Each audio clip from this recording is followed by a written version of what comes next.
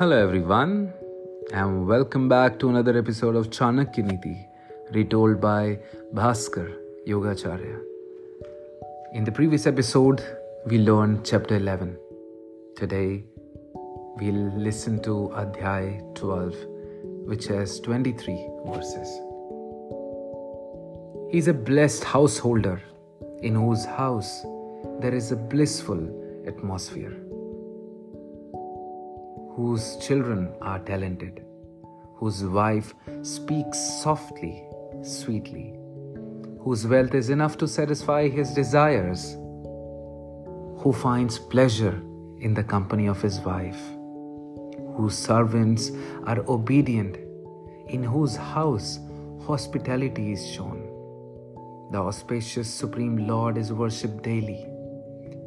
Delicious food and drink is partaken, and who finds joy in the company of devotee of the Supreme Lord.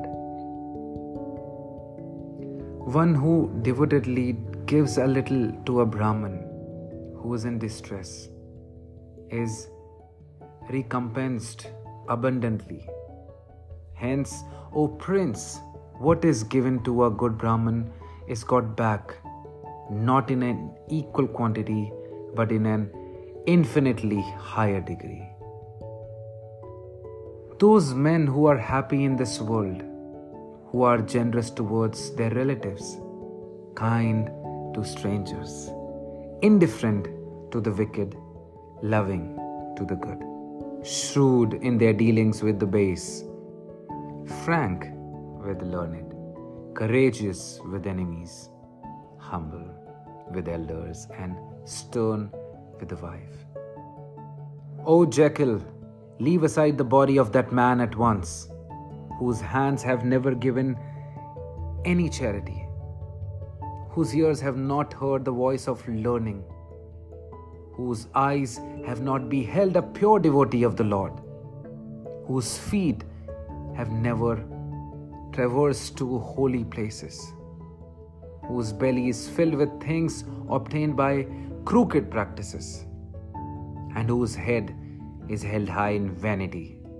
Do not eat it, O Jekyll, otherwise you will become polluted.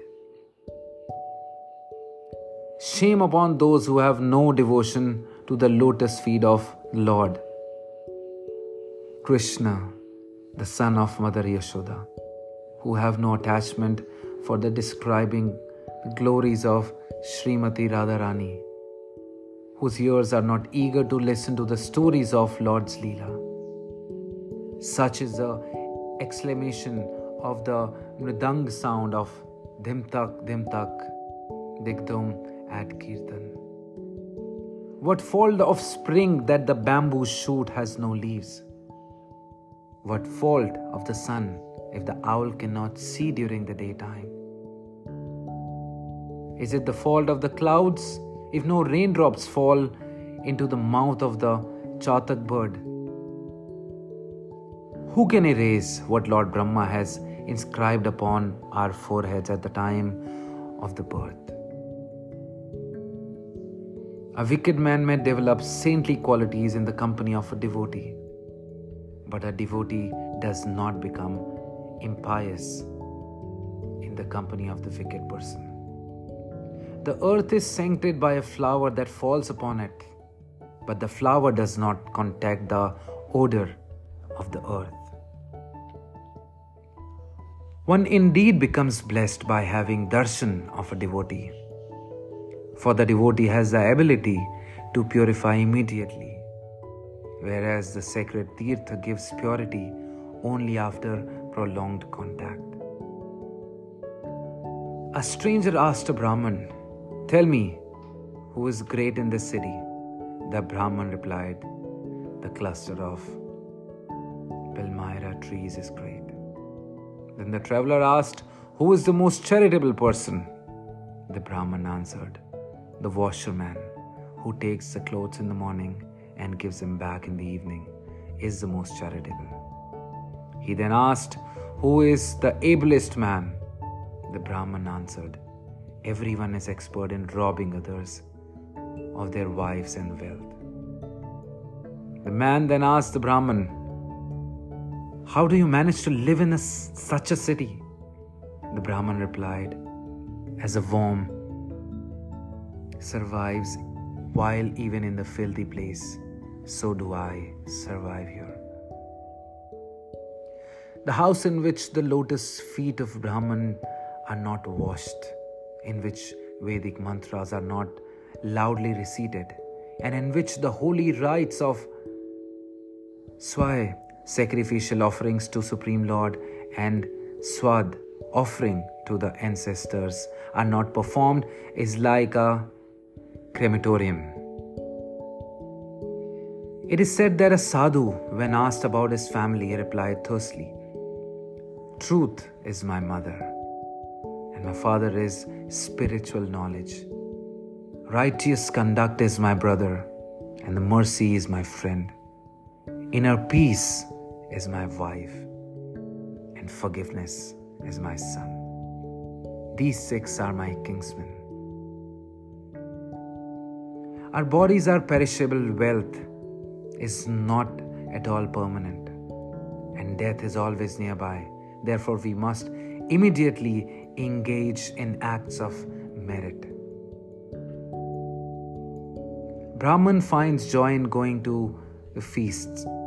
Cows find joy in eating the tender grass.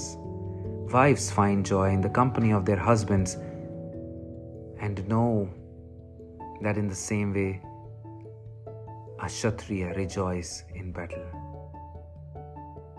He who regards another's wife as the mother, the wealth does not belong to him as a lump of mud, and the pleasure and pain of all other living beings as his own, truly sees things in the right perspective. He is a true Pandit. O Raghav, the love of virtue, pleasing speech, and an ardent desire for performing acts of charity, glueless dealings with friends, humility in the Guru's presence, deep tranquility of mind, pure conduct, discernment of virtues, realized knowledge of the Shastras, beauty of form, and devotion to God are all found in Sri Ram. The desire tree is wood. The golden Mount Meru is motionless. The wish-fulfilling gem, Chintamani, is just a stone. The sun is scorching. The moon is prone to wane. The boundless ocean is saline. The demigod of love lost his life, lost his body due to Lord Shiva's wrath. Bali Maharaj, the son of Diti, was born into the clan of demons, and Kamdhenu, the cow of heaven, is a mere beast. O Lord of Raghu dynasty, I cannot compare you to any one of these. Realized learning, Vidya, is our friend while traveling. The wife is a friend at home. Medicine is a friend of a sick man. And meritorious deeds are the friends at death. Courtesy should be learned from princes. The art of conversation from pandits. Lying should be learned from gamblers, and deceitful ways should be learned from a woman. The unthinking splendor, the homeless urchin, the quarrel monger, the man who neglects his wife and is headless in his actions. All these will soon come to ruination. The wise man should not be anxious about his food. He should be anxious to be engaged in dharma. The food of each man is created for him at his birth. He who is not shy in acquisition of wealth, grain, and knowledge, and in taking his meals, will always be happy. As centesimal droppings will fill a pot, so also are knowledge, virtue, and wealth gradually obtained. The man who remains a fool even in advanced age is really a fool. just as the Indra-Varun fruit does not become sweet, no matter how ripe it might become. Thank you so much for listening to this, everyone. I hope you share it with your friends and family so that they can take advantage and learn the lessons of Chanakya. And I'll see you all in the next episode. Jai Shri Krishna.